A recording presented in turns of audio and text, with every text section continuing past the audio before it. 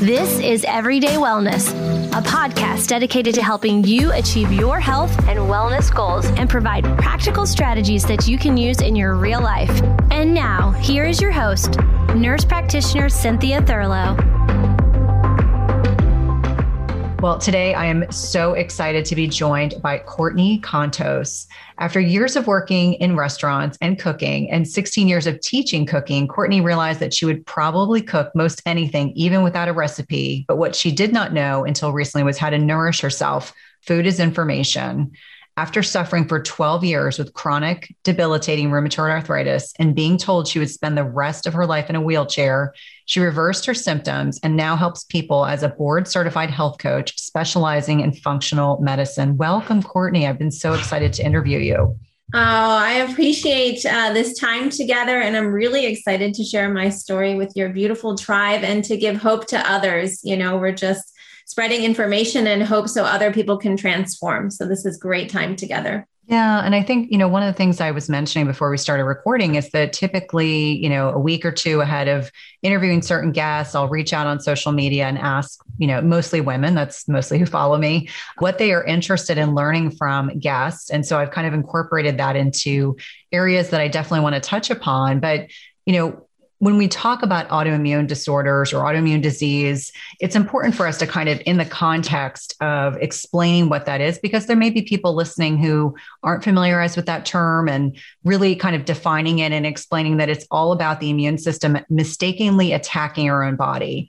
And it can be systemic, meaning, thinking of things like lupus, or it could be localized. I know for you, you had rheumatoid arthritis, and obviously that attacks the joints, but obviously also localized and systemic, because I'm sure it wasn't just one joint that was impacted. And the other really interesting thing about autoimmune disorders is that they largely impact women much more than men at a 2-to-1 ratio. And some of the more common examples, we have talked about rheumatoid arthritis briefly, psoriasis, type 1 diabetes, lupus, multiple sclerosis are all examples. There are a lot of them, even celiac. Those are all terms I'm sure people have heard of. But what I think is really interesting is when I was doing my reading, because I have had some autoimmune disorders as well, there's usually a trigger or an impetus. And so, as you were kind of going through your healing journey, was there something that happened, either a big stressful event or you got treated with antibiotics or something that had been the initial trigger for you developing an autoimmune disorder? So I'd love for you to kind of start from there, kind of talking about your story, and what brought you and led you up to that initial diagnosis. Yeah, absolutely. We'll dive into that. So first of all, I should say, I feel like I have all of the above, like, yes, antibiotics, yes, childhood with trauma and alcoholic parents, and, sure, luxurious French food in my father's restaurant and a glamorous upbringing in downtown Chicago, but yet alcoholism and not growing up in this environment where I did not know how to handle stress. Mm-hmm. And so all of this got buried. I just got goosebumps actually into my cells, because it's still with us today. If we have memories from childhood, we have also those unpleasant memories, and they're in our cells. So trauma, and I know I've read too, a lot of times that when you're diagnosed, you can almost do a map of 8 to 10 years before. Was there a trigger event around that time? Because it takes a while to really evolve and for symptoms to evolve. And for me, that was my father's death. And so it was just, I think, a cumulative of those things. And then, of course, there were some diet choices growing up, but I think, a lot of us had it. So then it's like, well, why me? Well, you could add on, I guess, the trauma, on just really deep trauma. And I just was diving into the work of Gabor Mate and his book, The Stress Lies Within, or I forget that one. Do you know the one I'm talking about? Yeah. Mm-hmm. Yeah. that work of just healing all that old trauma. And so for me, that was a big piece of it. I was diagnosed because I had toe pain, like that's, excruciating, like the sheet alone, just one sheet was traumatizing. Like I could not believe the amount of pain. So when you often are diagnosed with these conditions or trying to figure out what's going on in the beginning, like toe pain, or you go on a slew of like doctor's visits and you end up with the podiatrist and you're here and you're there. And then finally it comes down to the rheumatoid arthritis. So at that point, I'd never heard of it in my life. This was I guess I probably was around 29 years old. And I had never heard of it. I started crying. I was like, can I get married? Like, what's my life going to be like? And I was told that, well, there's no cure and that you're going to go on all different types of medicine to control it. And that's kind of how it started. And it was just in one toe. And then I got hit by an oil tanker, jackknifed on black ice, and it came like straight at me. And I thought I was going to die. And I literally screamed, not now. And what happened was 2 hands on the steering wheel, a foot on the brake. And after that, it just really spiraled, and both my wrists auto-fused, and my foot now has 8 midfoot fusions in it. But it's a journey. This was 12 years of intense, high tolerance to pain, lots of pain. And why can we tolerate so much pain? Does that go back to childhood? I'm fascinated by all that because I was able to tolerate a whole childhood of trauma. So now I'm experiencing this pain, and I'm able to somehow kind of try to function in life too with it. So they're deep, these journeys. And my hope is to help people find a way out a lot sooner so that they don't have all the surgeries I had that were unnecessary, and to really just a life of pain. The rheumatoid arthritis, you are told that there's nothing you can do. And I know you've heard this a lot too, that there's no food that can help you. There's nothing, and they actually told me that I would be in a wheelchair for the rest of my life. So my husband and I were there together in this appointment, and it's very emotional. And I really couldn't walk at that point. So I've been carried. I spent like at least 10 of those years being carried. I remember my wedding day, like, am I going to be able to walk down the aisle, or are these shoes going to work? Should I take them off? Just so much extra stress. So I hope that we can spread hope to other people that there is a way out, because there is a positive end to this story. Yeah, no. And I have to congratulate you on being a survivor. I too had an alcoholic parent. Yeah. And, that definitely formed me into the person that I am today. I always say, whatever doesn't kill you makes you stronger. And I truly believe that, because if you grow up as a child if you grew up as a child in a home where you have an alcoholic parent, you usually kind of end up being one of a couple personality types. And I was the pleaser because I got good grades. I didn't get into trouble because I didn't want to disrupt, even though my parents were divorced, I didn't want to disrupt things.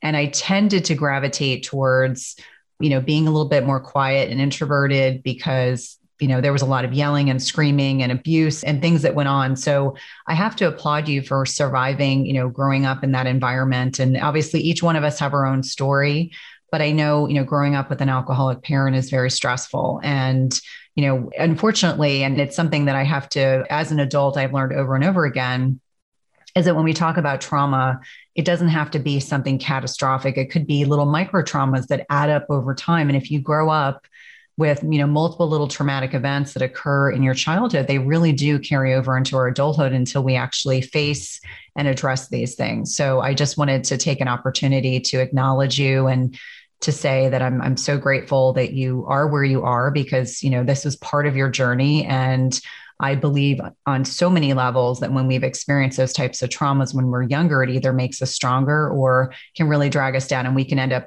falling into patterns that we've seen throughout our lifetime. So it sounds like you were diagnosed. And for me being, a nurse practitioner, I hear toe pain and I automatically think gout. And I'm sure you probably got misdiagnosed, at least initially, because for anyone that's listening, gout in the great toe, and there's lots of it goes back to, when you first look at books where people were writing, talking about painful toes, and it's something actually called podagra. And I saw a lot of it when I was in inner city Baltimore, and it can be caused by a variety of things, but I'm sure you got misdiagnosed, at least initially, people assuming it was gout. You absolutely didn't fit the profile of someone with gout either.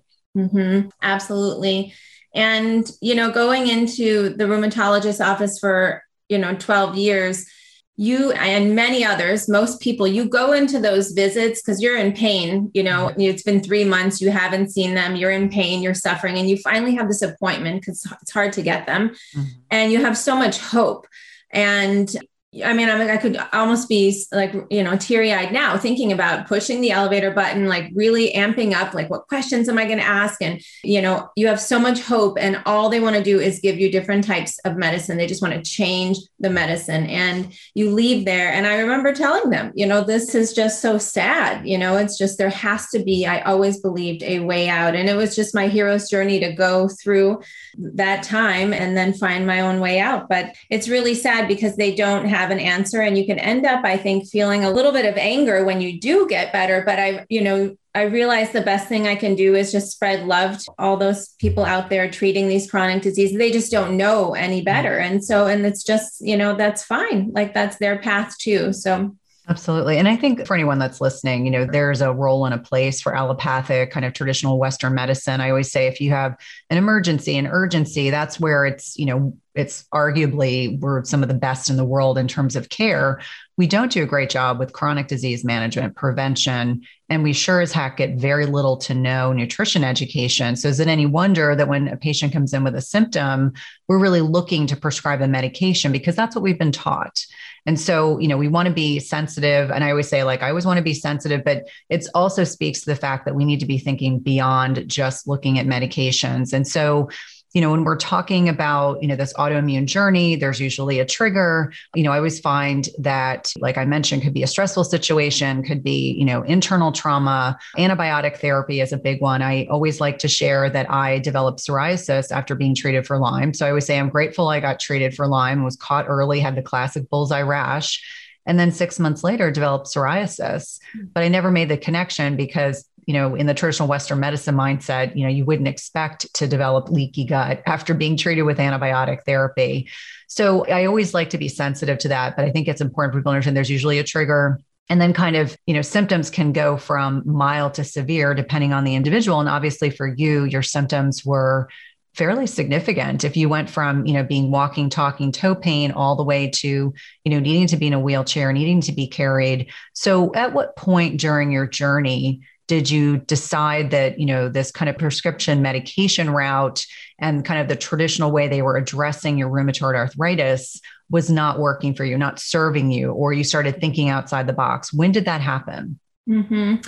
Well, during those 12 years, I never gave up hope. So I tried everything from bee sting therapy. I remember going to an apiary and having this sweet man sting my wrist 10, 12 times. And I did multiple visits like that and cleaned up my water. I grew food. The only problem was that those really never fell into places because there was no framework. Mm-hmm. There was no structure, and there really wasn't the deep dive. So I had always been trying and had hope. And it wasn't until a couple beautiful things aligned at the same time, just like in that hero's journey, the mentor that shows up. And it was my best friend from third grade, Dr. Caroline Shear from Wildwood Functional Medicine, said, "Oh, I didn't know you were suffering so much. I can help you. I really think I can help you." So I had that call with her. And at the same time, Seamus Mullen, a wonderful chef who wrote the book Real Food Heals, who had a similar journey, chef, rheumatoid arthritis, came out on the other side.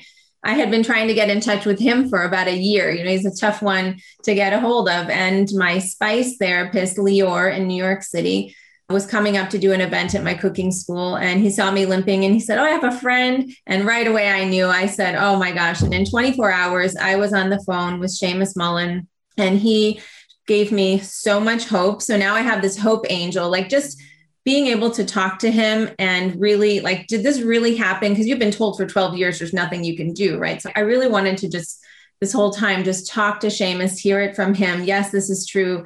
And he gave me a kind of a framework, and it was the same framework that matched up with my doctor, and off I went. And then I just never looked back. And within 6 months, my markers were starting to reverse. And within a year, and to this day, there's no rheumatoid factor anymore. And the numbers, they just kept getting better and better. Do you find yourself struggling to get a good night's sleep? If so, you may be dealing with a hidden mineral deficiency. It is not at all uncommon in perimenopause and menopause to deal with sleep challenges. And we know that one of many contributory reasons for poor sleep can be a reduction in specific minerals that help regulate sleep quality, including magnesium, which is involved in GABA, which is our body's main calming neurotransmitter. We also know that we need potassium to create melatonin. And this is a hormone that is a master antioxidant, but is also utilized to help induce sleep. We also think about things like zinc, which can balance excitatory neurotransmitters like glutamate. And if it's overactive, meaning if your glutamate levels are too high, it can prevent your brain from becoming more relaxed and inducing sleep. And lastly, selenium increases both our deep sleep and sleep duration. All these minerals matter a lot for sleep, and any imbalances or deficits can have a major impact on the quality of sleep you get each night. And that's why I love Beam Minerals. They offer a full spectrum mineral supplement that gives you every essential mineral your body needs in the right doses, all in a highly absorbable liquid form. All you do is take a shot of Beam Minerals about an hour before bed. Don't worry, it tastes like water, and you'll replenish all of your body's minerals in about 30 seconds and give your brain what it needs for deep restorative sleep. I've been using this product over the last several months. I've really been impressed with the improvement in my sleep metrics, which I like to share on social media with my followers. And if you want a simple way to improve your sleep, head over to www.beamminerals.com and use code Cynthia for 20% off your first order. That's www.beamminerals.com and use code Cynthia for 20% off your first order. Today's podcast is sponsored by NutriSense. It combines cutting-edge technology and human expertise so you can see how your body responds to different types of nutrition, stress, exercise, sleep, and where you are in your menstrual cycle in real time. And by pairing a continuous glucose monitor with their app and expert nutritional guidance, NutriSense can help you reach your health goals. And the best part is it's not just a program where they send you the CGM and you have to figure it out on your own. Each subscription plan includes 1 month of free expert nutritionist support. Your nutritionist will work with you one-on-one, interpreting your data and providing customized advice to help you reach your health goals. The last time I had my CGM on, my registered dietitian and I troubleshooted over some specific concerns that I had. And whether you're aiming to lose weight, stabilize your energy, or just feel better overall, NutriSense offers the guidance and support you need. And lasting sustainable change takes time and can be achieved through a longer-term subscription. That's why I encourage my patients and clients to consider 3, 6, or 12-month subscriptions where it's actually less expensive and allows you to not only achieve your goals, but also to ensure that you stick to your healthy lifestyle for the long term. As I've mentioned before, I have found the CGMs I've used through NutriSense to be incredibly insightful, specifically to carbohydrate tolerance. I would not have known that plantains spiked my blood sugar without this information. It's also been hugely helpful for tailoring to workouts and sleep quality. And so for me, even though I am metabolically healthy, I find the insights to be particularly helpful to tailor my lifestyle changes to my blood sugar. Visit nutrisense.io/EWP and use the code EWP for $30 off plus 1 month of free nutritionist support. Be sure to let them know you're a listener of the Everyday Wellness podcast when they ask you how you heard about them. This is one of my favorite ways to take care of my health and one of my top recommendations for all of my patients and clients. What do you think was the significant change about your nutritional program that impacted? And obviously, you're a trained chef, a very successful one. I've actually had the opportunity to bring you on as a guest expert in some of my groups. So what do you think was the biggest inflammatory component or biggest, food group that you were consuming that was really driving the rheumatoid arthritis and the significant degree of inflammation you were experiencing? Yeah, I think it was a double whammy. So I was using industrial seed oils constantly, canola oil. We actually, thought that was a decent oil. And to top it off, I was allergic to it. So I had an allergy test done, and that was number one, the ELISA ALA. I love that test, the ELISA test. And so that showed, it changes, right? I do this test every 6 months to this day, but it was canola oil, honey, and lemons. Well, I'm Greek. And, and I was a chef using canola oil and everything down to banana bread. Right. So I think that was the big thing. And then you can pile on gluten. You can add onto that dairy. Mm-hmm. And, I was using clean meats. I was doing organic. So that's not going to, I don't think really, make a huge impact. It was really the allergies. And when I think of health, what I learned was when you really want to dial in and start to optimize health or reverse a nagging symptom, it's nutritional deficiencies. No big deal. Easy test, takes an investment that you're well worth. And the nutritional deficiencies, allergies, and microbes. So what's happening in your gut? So you probably need a stool test. No one had ever done that. And when my doctor said we're going to do that, I thought, I don't have, why would we do that? And that was really when I started to understand the whole connection with gut health. So you've got nutritional deficiencies, allergies, toxins, huge category. We could have a whole, 2 hours just talking about that, and microbes and stressors. So the traumas, and then you have all of the environmental inputs, the light, all the things that you've shared on your podcast here too, wearing blue blockers, cleaning up your water. What is the breath work you're doing? Are we over breathing? So just tuning into that. And then of course, nourishment. I had a client text me this morning. I don't know what to eat for breakfast because she's not having, she's got nutritional, her allergies, and then she's not doing gluten. She's like, and I said, the best thing, that has always helped me for breakfast is a beautiful bowl of broth. If you're a vegetarian, fine, but I'm not. So I have a bone broth, and then I add vegetables and leftover meats to it. And then, Dr. Cowan's vegetable powders, or for turmeric or ginger, you want to make it Thai, you want to make it Mexican, you want to make it Italian, but starting your day with that broth is beautiful and energizing. So yeah, that's kind of a big answer to your question. Yeah, no. And I think, we talk a lot on the podcast about, the major inflammatory foods like gluten, grains, dairy, soy, processed sugars, alcohol. And it's not surprising that you started making those connections, that when you started pulling some of these inflammatory foods out, you started to feel a whole lot better. I'm curious, when you initially did the stool testing, did they find the microprevotella? I know that's, yeah. And if you're using the GI map, which I talk a lot about, this DNA-based stool test, I know when I'm working with clients, I always tell them, just because this comes up, it doesn't automatically mean that this is the microbe that is really implicated in rheumatoid arthritis. I'm curious if that was something that they found. They did find that. And in my research, I was sad and happy to learn that even in, I think, Switzerland, they actually test people for that like way ahead of time before any symptoms. Like how amazing if we could do that here. So yes, I did have that, and I don't have that now. And that gut test is really key. And the people that I help, I always offer them the resources in the beginning, the GI map, the nutritional testing, and the allergy test. If you want to make this investment, take it to the next level, discover what your red flags are ahead of time. Even if you feel great now, like we all probably have a little, few things we can tweak to just, be preventative, right? Absolutely. And I think it's super helpful for people to do food sensitivity testing or do allergy testing and or stool testing, micronutrient deficiencies.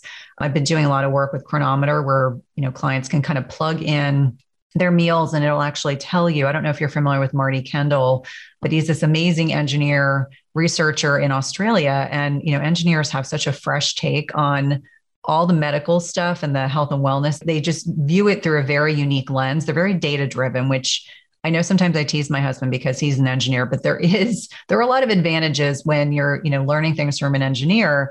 And so, he has kind of developed this app where it can kind of map out where your nutrient deficiencies are. But I agree with you that at least once a year, you should really be looking at these studies to get a sense for, am I doing pretty well, or do I need to clean some things up? And certainly looking at autoimmune triggers on the GI map is one way to really look at that. And it's amazing how I did read the research in prep for this interview, really looking at, and I believe the work was done in Sweden, they were talking about these in the intestinal tracts, they actually can find this prevotella, and it can be a precursor to even developing symptoms. So for people who are not wanting to clean up their diets or don't really want to get on the band with the lifestyle changes, or they don't feel badly yet, or they're just disconnected from their bodies, it can be a really powerful tool to maybe push them towards making some changes sooner rather than later so they can save themselves from a diagnosis. And as you said, I think most people that get diagnosed with an autoimmune disorder feel hopeless. By the time they get diagnosed, they've been suffering for a while. And I, in no way, shape, or form, am trying to compare my skin issue with psoriasis to, certainly the degree of suffering and your own physical journey. But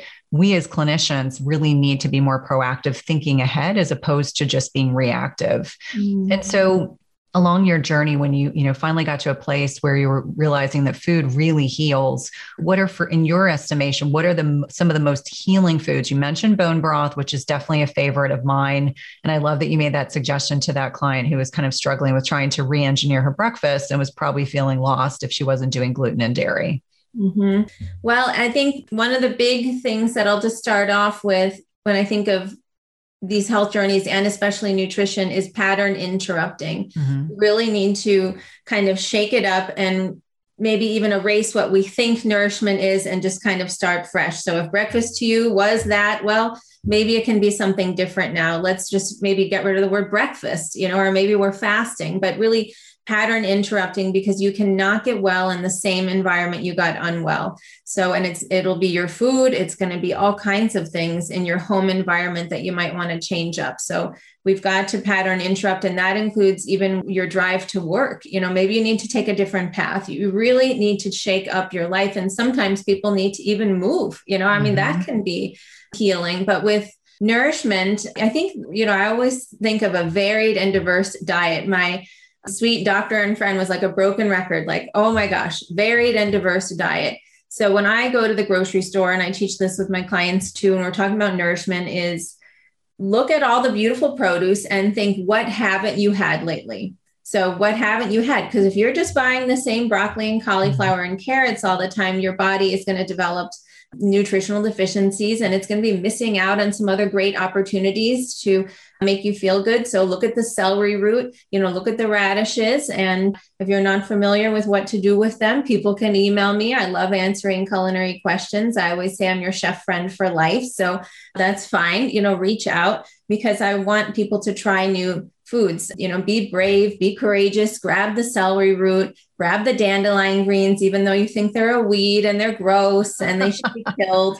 But the dandelion greens are fantastic. I go out now here in New England and I pick them every other day and just throw them in the soup or in the omelet, or, just like you can hide them in your veggie pancakes. So having a variety, and veggie pancakes is one of the first recipes that I'll share with a client, because the goal is to increase your vegetables. I really feel like, especially when you're wanting to repair and nourish your gut, I think about cooked vegetables, a little easier to digest and maybe more gentle on the system.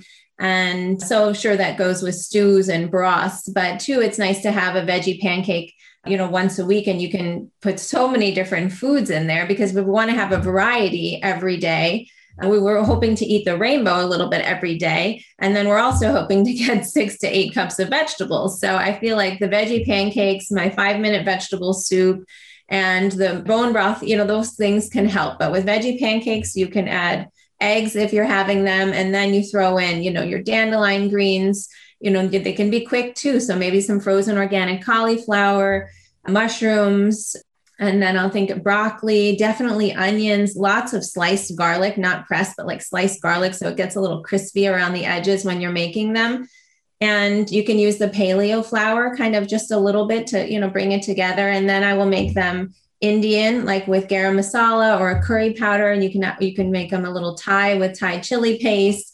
You can put an Italian seasoning, so they can change. So it's a recipe that kind of evolves depending on what's happening with your mood and in your kitchen that day. But it's a great way to get a lot of vegetables, and you can add turmeric into that. I definitely like to, use turmeric, use ginger, and get some of those power foods in there. I'm a chocolate lover. I have a sweet tooth that I'm always like kind of battling with.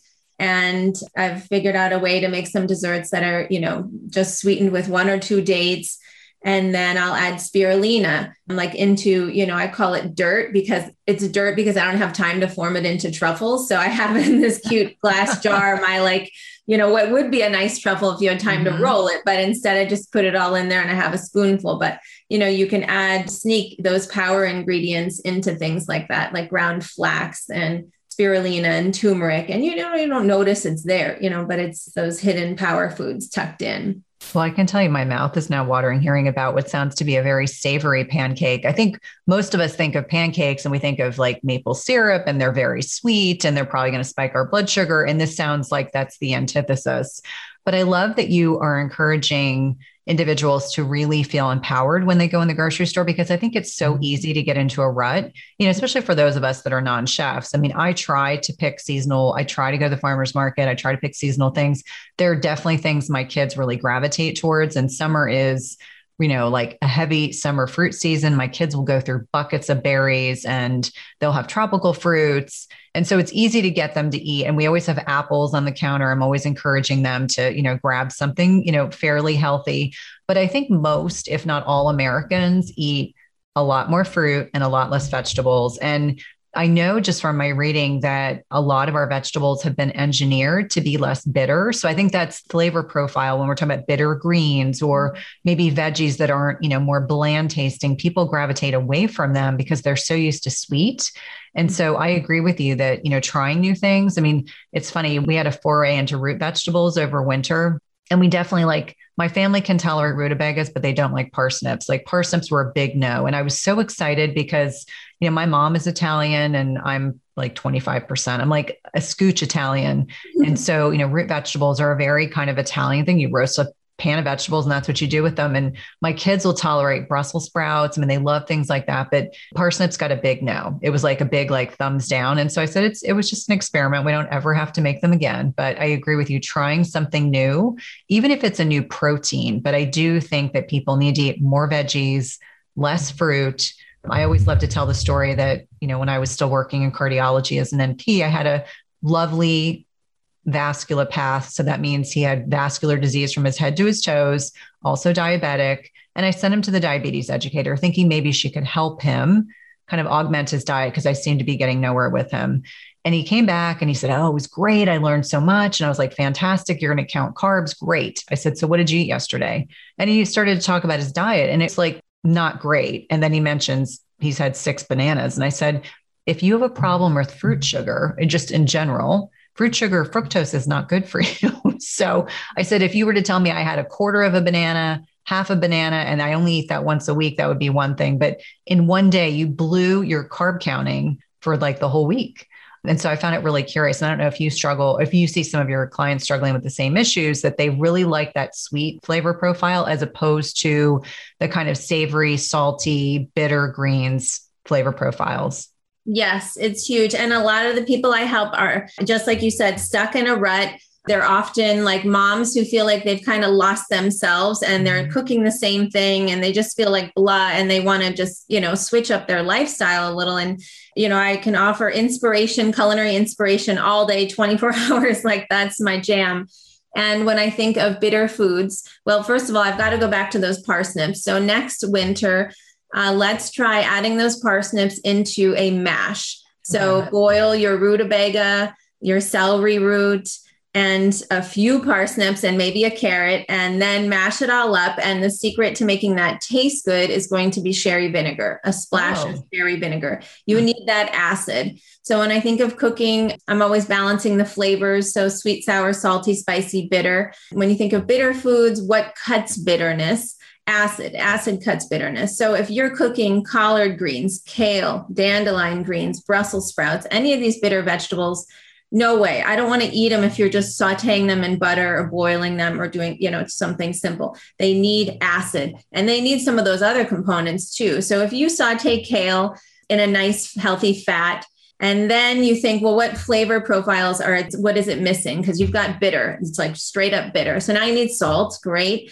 And you could use some acid. So you're going to add apple cider vinegar, maybe lemon, maybe sherry vinegar, some kind of an acid. And then maybe a few chili flakes, wouldn't hurt, a pinch of chili flakes, or a little jalapeno has more vitamin C than any other vegetable. So mince a little jalapeno. And then if you need to balance that sweetness still, which you can slowly wean off of, well, what if you chopped a half a date? and like minced it and mixed it in. So now when it hits your mouth, you're going to be like more excited. It's going to be actually delicious, and it's going to like make you want more. And I taught a Thanksgiving cooking class for 12 years. And there was always someone in it that's like, no Brussels sprouts for me. But when we added Dijon mustard, which is our acid, we added walnuts, we added a little maple syrup.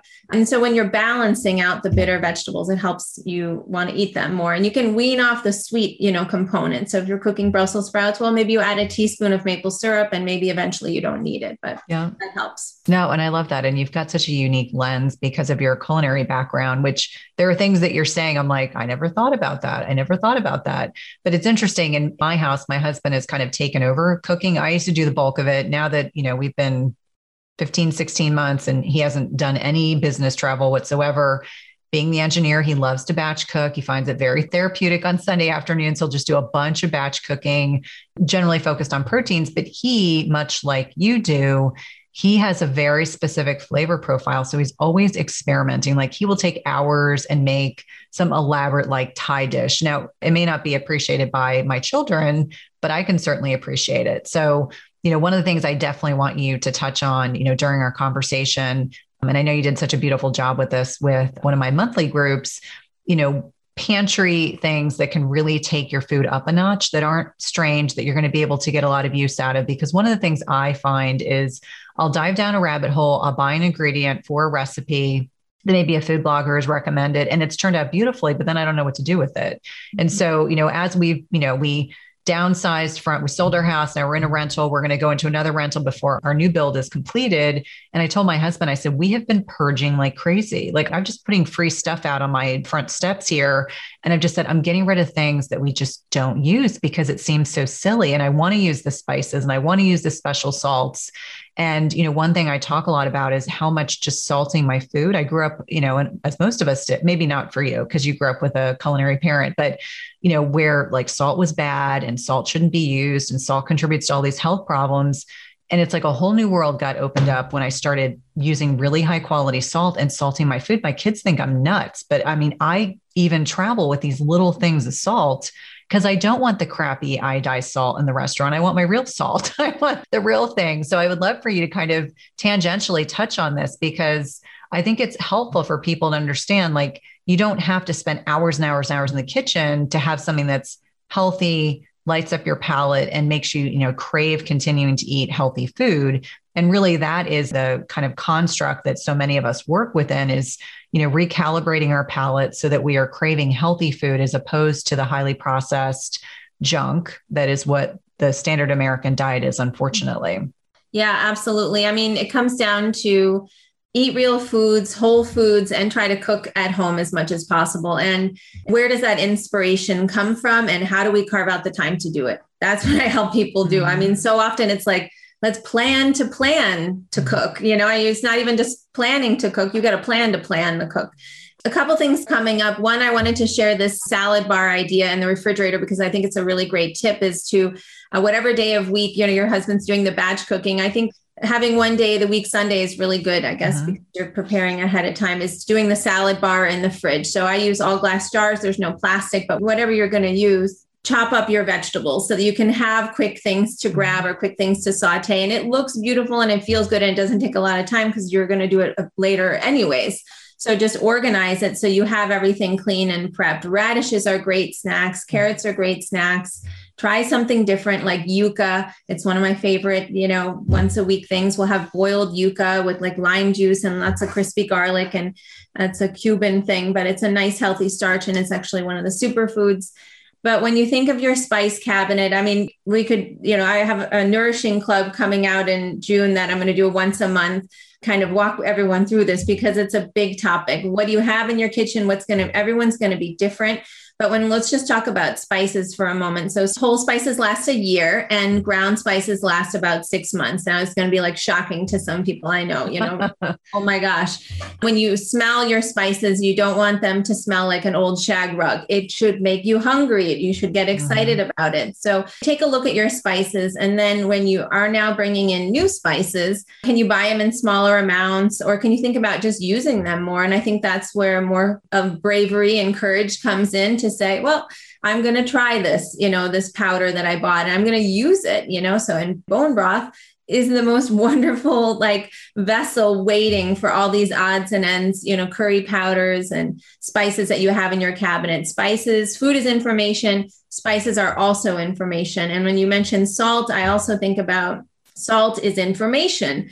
It's a mineral profile, right? And so different salts have different mineral profiles. So I like to have at least 3 that I'm rotating. I have 3 jars of salt. So the Baja Gold from the Sea of Cortez has super high mineral content. Real salt is fabulous, Celtic sea salt. So they're all different pieces of information for your body. So, rotate your salts, even rotate your peppercorns. Peppercorns, it's like the most magical world. There are so many types of peppercorns out there. Épices de Cru in Montreal, a wonderful family-owned business that ships to the United States, has just a fun selection of spices, but especially peppercorns. So think about, what do you like? Do you like Indian food? Do you like Thai food? Because then you want to probably have some spices connected to those ethnic cuisine, and so then I think of herbs. So this time of year, I hope, if you're living in a place that you can have one pot or a big herb garden, do it, because it is so rewarding to go out there. And if it's just a pot of rosemary in your kitchen, that is going to bring you joy in the kitchen. So we want to think about building enthusiasm, building confidence. Some, people, we got to take smaller steps. Some people already are have the herb garden. Well, great. But some people don't even know which herbs to buy or how to store them. So herbs come in 2 categories. There's fiend herbs, which are the delicate parsley, chervil, chives, cilantro. Those you'd never want to have dried, because they don't have that resiny, foresty, sticky life to them, like thyme, rosemary, sage, marjoram, oregano. Those herbs you can buy dried, and they're fantastic, to even grow yourself and, have dry them or buy them already dried. So herbs are wonderful to have around. And one of the best salad dressings is some, herbs, whether it's parsley, chive, cilantro, basil, it could all go together with a little bit of tahini and lemon juice. And that salad dressing now can also become a dip for that salad bar that's in the fridge. And it can also become a sauce for the seared salmon or roast chicken. So, maybe on that batch Sunday, making a couple base dressings and dips. I think most salad dressings, it's not a vinaigrette, can become some kind of a sauce or a dip. And using seeds and nuts, if you're soaking and maybe sprouting them, but, it's another big conversation, but adding some nuts to your salad dressings. And then when we say adding nuts, it's not just almonds, it's a variety. So Brazil nuts, beautiful, selenium, we probably all could have a little variety with our nuts. So Brazil nuts, hazelnuts, walnuts. And as you have a base salad dressing, you add different nuts, you're going to get different flavors. So it can be kind of simple where, now I have a hazelnut lemon vinaigrette. Oh, now I have a walnut sherry vinegar vinaigrette. It's all with the same kind of recipe, the same formula. At some point, we've all been sold a big fat lie. It's called the protein misconception. So starting in the 1980s, we all believed that more protein equated to more muscle growth. And I'm here to tell you it's a big misconception. This has a great deal to do that our body can only absorb protein that's broken down into smaller building blocks called amino acids. It doesn't matter if you're consuming 30 grams of protein or 300 grams of protein. If you don't have a sufficient supply of enzymes to digest the protein, your muscles will ultimately be unable to use these as vital building blocks. That's why it's crucial you take a high quality digestive enzyme. The one I trust and use myself is called Masszymes by Optimizers. Masszymes is a full spectrum enzyme formula with more protease than any other commercially available product, with 5 different forms of protease. Plus, it contains all the other key enzymes you need for optimal digestion. If you're experiencing bloating, gas, or digestive distress, a contributing factor can be that your body is no longer producing as much digestive enzymes. And you can try Masszymes today, risk-free. They have a 365-day full money-back guarantee and is the gold standard in the industry. Go to bioptimizers.com/Cynthia. That's bioptimizers.com/Cynthia and use promo code Cynthia10 for 10% off of any order. Again, that's promo code Cynthia10 for 10% off any order.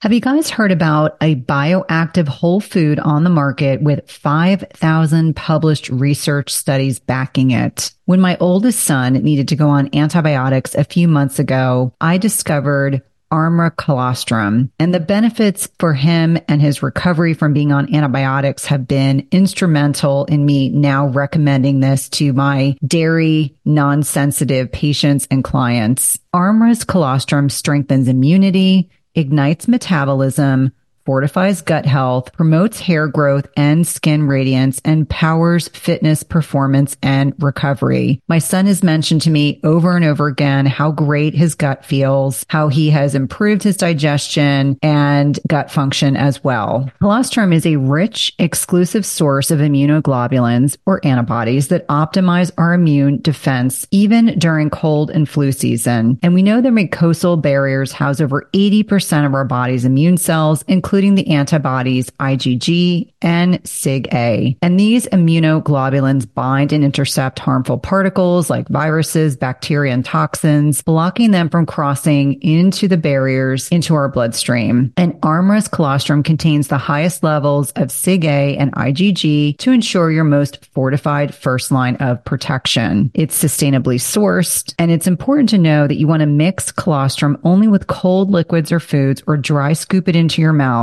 This is also great for the oral microbiome. And we've worked out a special offer for my Everyday Wellness community where you can receive 15% off your first order.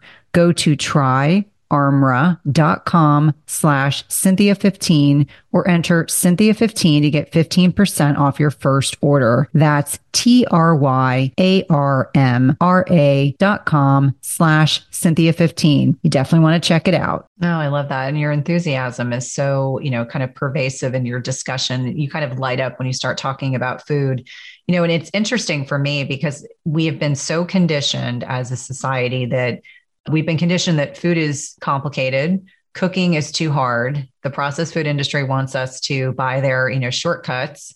And, there's nothing better than, batch cooking or, roasting a piece of meat or chicken or fish and just using really simple ingredients. And I think that's one of the reasons why, and the pandemic has just kind of magnified this for our family. We actually like eating at home because we can control the ingredients. We can control the quality of what's used. I don't have to worry about the seed oils, which you already alluded to. And for anyone that's listening, if you haven't listened to my podcast with Dr. Kate Shanahan, she's one of the, big MD researchers who's really drawing a lot of attention to seed oils, how toxic they are, how highly inflammatory they are, rancid, et cetera. And that's soybean, canola, sunflower, safflower, et cetera.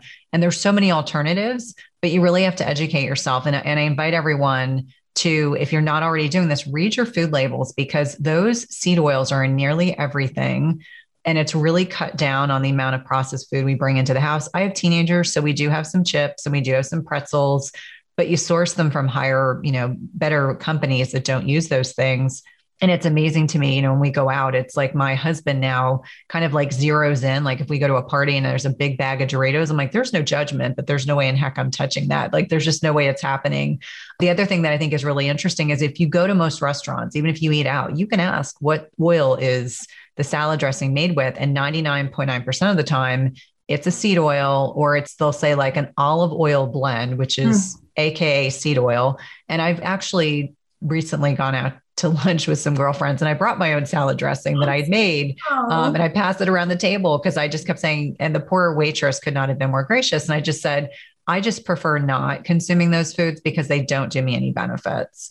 And so, what are some of the suggestions you make to your clients when, I know we're still kind of emerging from the past 15, 16 months, but what are some of the suggestions you make for your clients if they're eating out or if they're going to a family or friend's house for a meal and they're feeling a little stressed because maybe at home they can control the variables and they can't when they're not in the kitchen where they're eating out?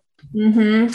Yeah, that's just it. First of all, I just love that you're bringing your own olive oil and I want to go out to eat with you. I think we'd have so much fun. So when I think of eating out, the first thing that I always do, because you're absolutely right, there's really no salad dressing in any restaurant unless you're in like Hearth in New York City. and, maybe another handful that I don't know about, but it's pretty much it's too expensive. I mean, let's face it, for restaurants to be using a high quality olive oil is going to start at $25, $30 and go up. So you bring your own oil. There's nothing wrong with that. And I think all of a sudden I say that out loud and I can feel someone saying, oh gosh, that could be, maybe I'm embarrassed, or like I'm with this person and what's my mom going to think? And I have clients that are like that too. Like when I go to my mom's, I can't talk about this stuff because she doesn't understand. And I think the language that's helped me a lot is that, I've cracked my own code. This is my code. There's no judgment, like you said. And this is just what's helping me feel better. And so if you can have that little language too, in case you get into a situation where people are like, oh, she doesn't eat the Doritos, it's like, this is just for me. There's no judgment. It's just my code, But when going out, the first thing I say to the waiter is, even though I'm not anymore, but I am allergic to canola oil, period, because it's going to be on everything. And so I just want to make that clear, because if you don't say the word allergy, they don't really take it serious. Mm-hmm. And it has to be like that way for me. So, and then I order things, I order like a steak, or, that has to be good meat, but honestly, it's really hard to, but you want to order as clean as possible and, order your meat grilled or just cooked flat on the flat top. If they want to use butter, then that would be fine too. So it's either use butter or just cook it dry, put it on some vegetables or salad greens, and then I'll have my own oil. And I always ask for lemons. I also have my own sea salt. I've been known to even bring hot sauce, depending on where we're going. So no problem. And when you're at these events, I had a client recently going to a beautiful, birthday. It was either a birthday or, huge, Latin celebration, big all out fun festival, food trucks, it was just sounded so amazing. It's like, what am I going to do? And I said, well, think about, what's going to be is the cake how far is that going to set you back? Because she wanted to have something, but she just knew it was going to be hard. So we decided that, maybe a glass of champagne is going to be that you can kind of nurse for an hour is going to be a lot better than cake or any fried foods, because I consider those oils probably worse than the one glass of bubbles. So, we kind of talked it out and figured out how can she go and still, we call it a control burn, so you have something, that your body's going to be able to balance out. But I think those oils and the side effects of all of a sudden introducing gluten, having not had it for months, is going to be a longer healing recovery than say, a glass of bubbles. So that was just one situation, but that's how I'll work with people and kind of talk through it, and help them go in to these events ready to feel strong. Yeah, it's all about feeling empowered. And I think it's important for people to understand, I've had people who've been gluten-free for years and they think it's, every once in a while they'll have some gluten. And I just remind them that, and I learned this through Dr. Tom O'Brien, that each time you reintroduce gluten, you set off this inflammatory process that can last up to 6 weeks. So it's really not that benign. What I've started doing is actually taking a supplement with me. So when I eat in restaurants, it's like a gluten dairy arrest. And so, I always say, even if I explain that I'm gluten and dairy free, you're going to get exposed to some of these things. It's just inevitable unless you're in a kitchen that's 100% gluten free, and that's not realistic. So, from my perspective, feeling empowered, I just know that I do specific things when I go out. During the pandemic, when a lot of people were ramping up their drinking, I actually stopped drinking. And the thing that's been really interesting for me is, not having really had much of any alcohol over the last, 15, 16 months. When I have consumed it, I felt so poorly that I just decided, I was like, I've already done the gluten, grains, dairy thing. It's not a big deal if I add in alcohol too. So feeling empowered and feeling comfortable, articulating what works best for you. I have one side of my family that thinks I'm absolutely bananas. And so they gently tease me. I don't even pay attention to it anymore, because I'm like, listen, this is what works for us. This is what works for me.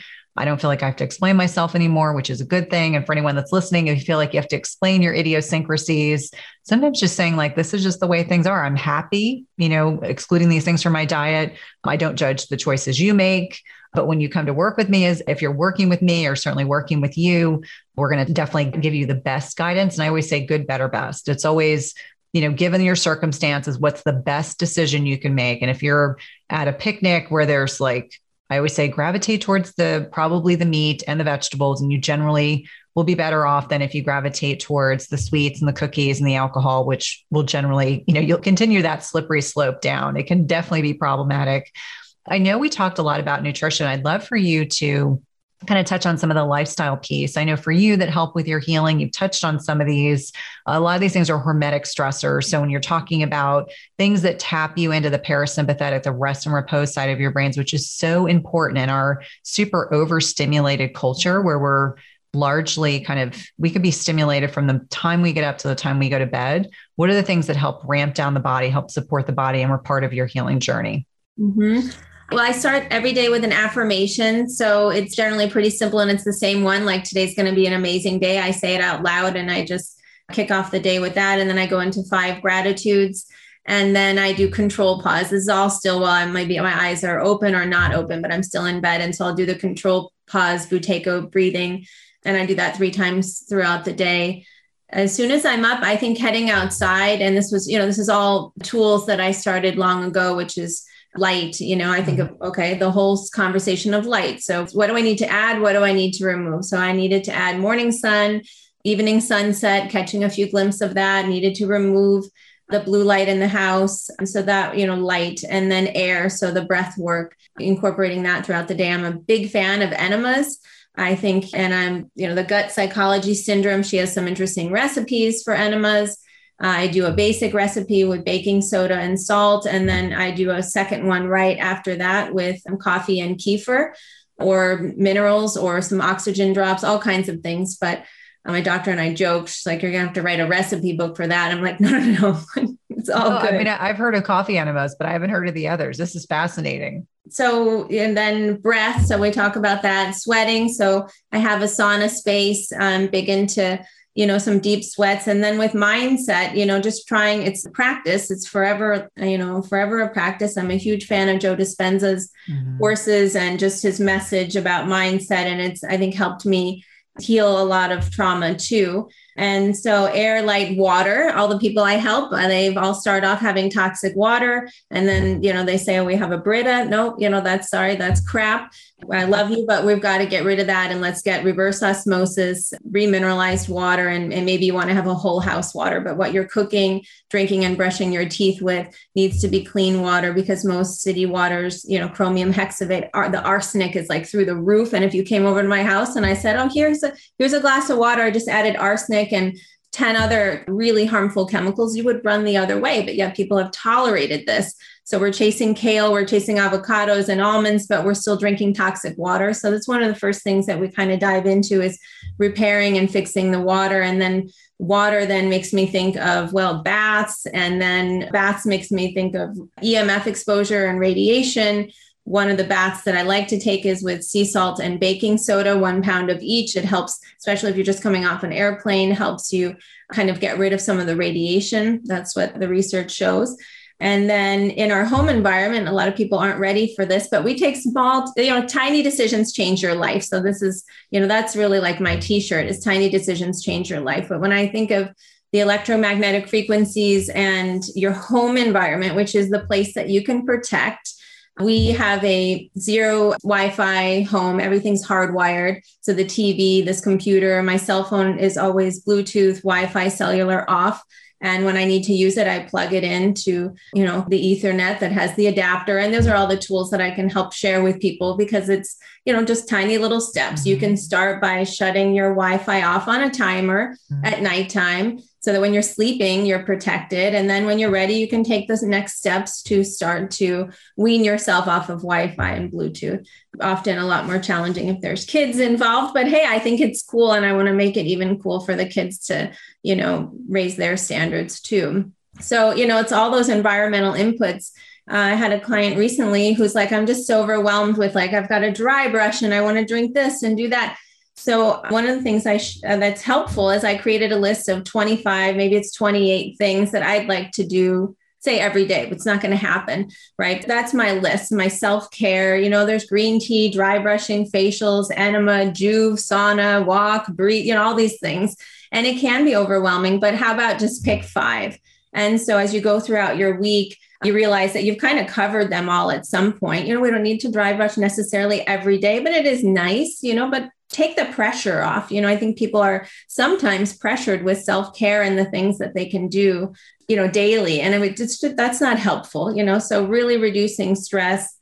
And the environmental inputs were huge for me. So, it's air, light, water, sound, stress, nourishment, getting rid of the toxins, opening windows in the morning, getting fresh air in, all those tiny decisions. It's beautiful. And it's just, a journey, you don't transform once, I hope that people will have lots of transformations and that it will be an ongoing, beautiful journey. Yeah, such an important message. Well, I've so enjoyed our conversation today. Can you let listeners know how to connect with you, how to sign up for your classes? You have an amazing resources on your website with a lot of links to some of the products that you've talked about, the spices and things like that. So how can they connect with you? Thank you. And your website too, I realized we're so aligned. There's so many things. I was like, it just felt like, it was just so fun to look at your resources too. So ccontos.com is my website. My new e-cookbook, Spring and Summer, is there. And the Nourishing Club starts in June. So we'll be live together, just 25 of us from my kitchen to yours, talking about all things nourishment. And I'll be cooking live with everyone. And then there's all kinds of fun things included in the club. So ccontos.com and Chef Coach Contos on Instagram. And anyone can reach out, if you have a question about how to cook rutabaga or how to like dandelion greens. I know I have a recipe to share. Well, thank you so much for your time today. It's been such a pleasure. We'll have to have you back. Oh, loved being here. Thank you. Thanks for listening to Everyday Wellness. If you loved this episode, please leave us a rating and review, subscribe, and remember, tell a friend. And if you want to connect with us online, visit the link in the show notes.